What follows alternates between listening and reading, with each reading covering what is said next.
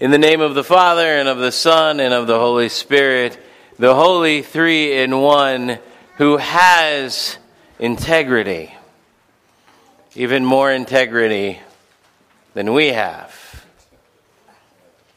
which doesn't take much. Dear brothers and sisters in Christ, have you ever had your integrity stolen by a monkey? Well, that happened to me. I grew up in a far, far away land, and one of the benefits, I guess you could say, of living in that far, far away land was that I grew up with a pet monkey. My pet monkey's name was Alf.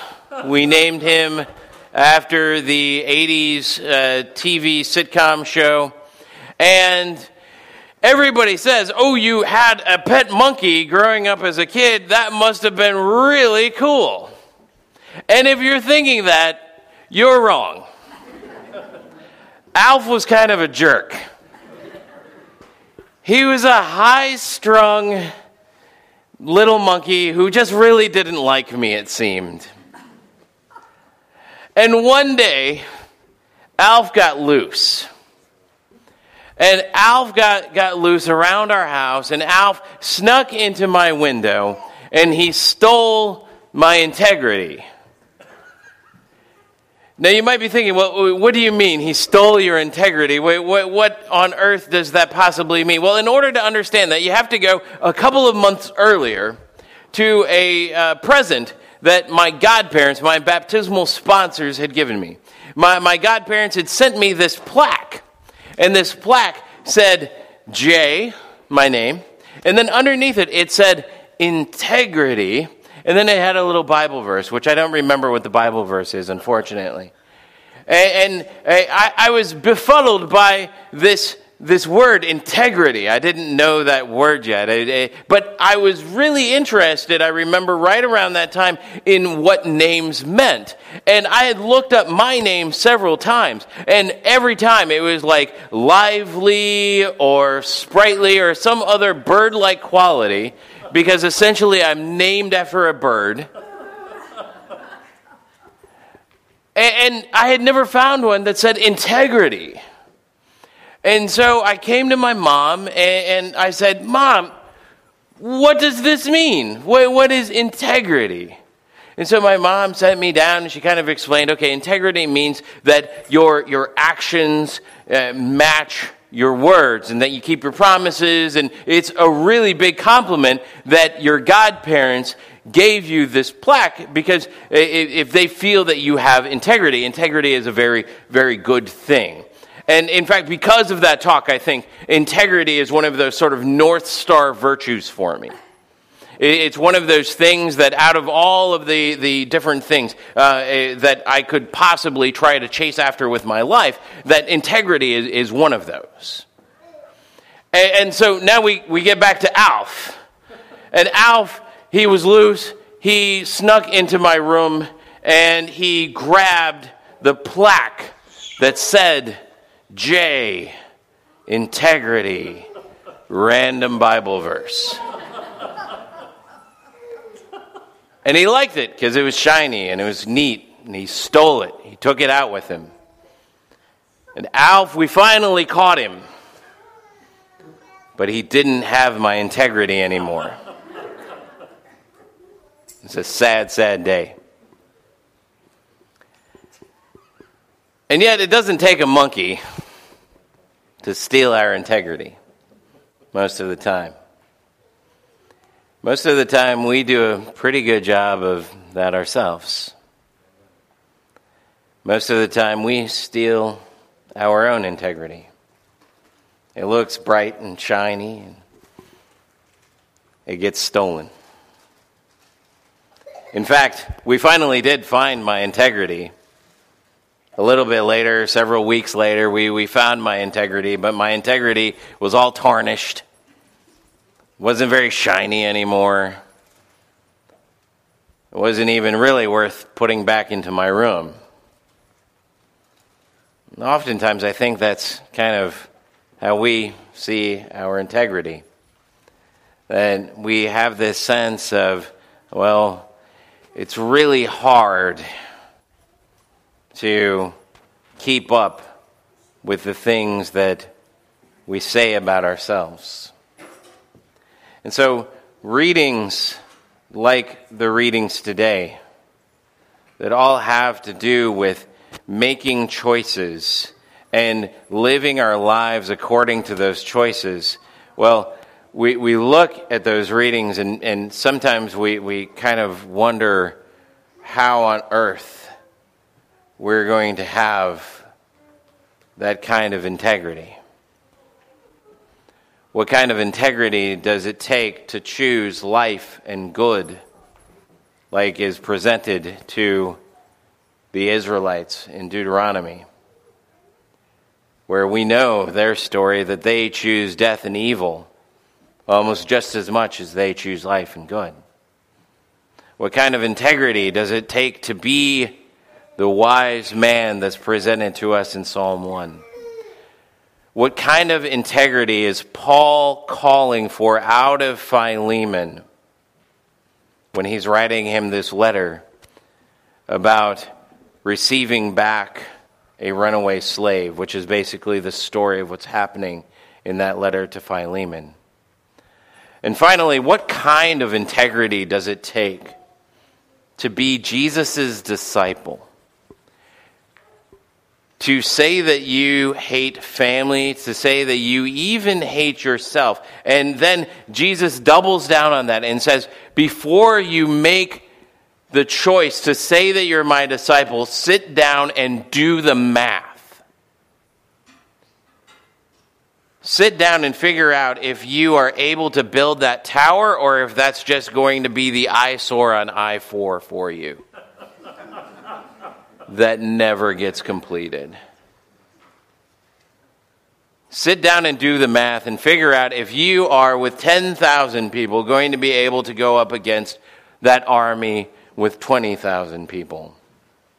And Jesus already gives you a hint that you're probably destined for doom if their troops double yours. What kind of integrity does it take to be a Christian? To be somebody who makes promises, to be somebody who says things over and over again, who makes promises to God that we all know how our promises to God go. Luther even knew. He tried, caught in a rainstorm, lightning strikes down. St. Anne, I'll become a monk. It's his story. That's how he becomes a monk. That's how he becomes a pastor. That's how he becomes the person that our church body, our tradition is named after, because he freaked out and wrote a check that it ended up he couldn't cash himself anyway.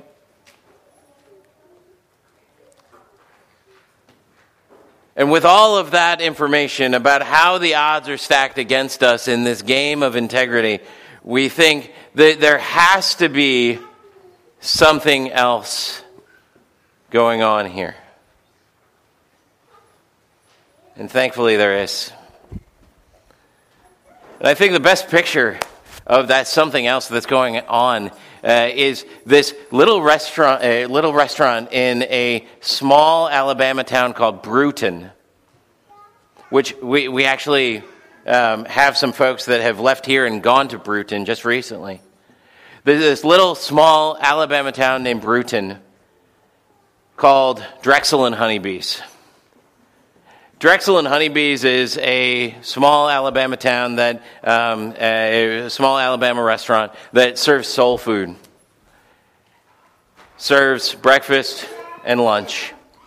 But the really interesting thing about Drexel and Honeybees is actually not in how good the food is, which it's pretty good according to people that have been there. It's pretty awesome. The really interesting thing about Drexel and Honeybees is that you go to the counter, you order your food, you get your food, you eat your food, and on your way out, you decide how much money you're going to put in the box for your food. And some people will walk right by the box and put nothing in. Other people will walk by the box and they will put in what they can. Other people will walk by the box and they'll put in what they think it cost for the food and the labor, and they'll start doing the math like good Jesus followers. And other people will drop $100 bills into the box for a lunch that you and I probably wouldn't pay $20 for. And the amazing thing is that Drexel and Honeybees is still open.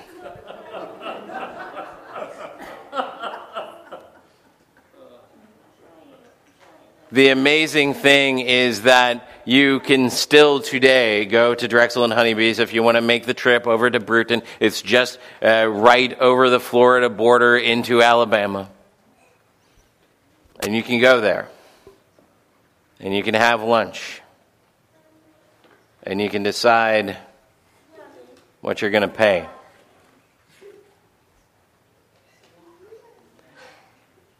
That's a beautiful picture of today's gospel. Because what Jesus is asking of us in today's gospel is to sit down with our wallet for the day. After we've eaten, after we've received the forgiveness of sins, after we have received His body and blood, after we have received all of the good things that we get from God, He's asking us to sit down with the metaphorical wallet of our lives and decide, well, how much is that worth to me?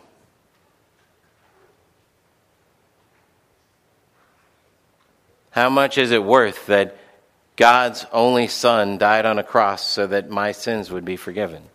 How much is it worth to me that I can come to a place like this and I can receive His body and blood in with and under the elements of the bread and the wine? How much is it worth to me that I am promised that I will be given a resurrection after I am dead? How much is that worth to me? And if your answer is anything other than your entire life,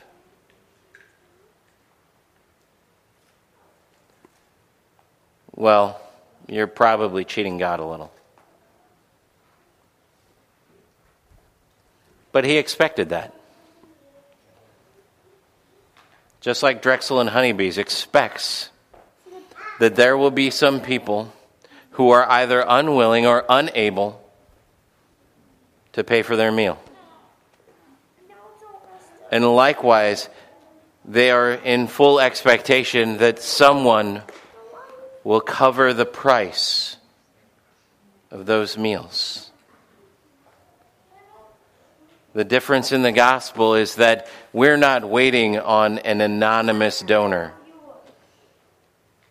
to pay for our meal.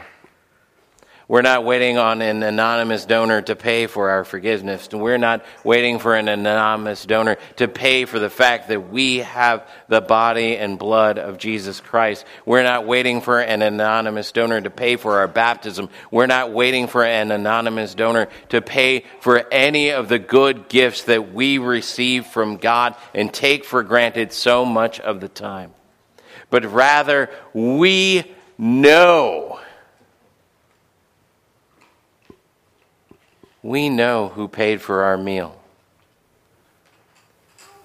We know who punched our lunch ticket. We know that His name is Jesus Christ. brothers and sisters in Christ, you have received a gift from God that is worth your entire life. But more importantly than that, you have received a gift from God that is worth His entire life. May you this week live with integrity, fulfilling everything that you're able to fulfill of the promises that you have made. But may you know that where you are lacking, the price of your integrity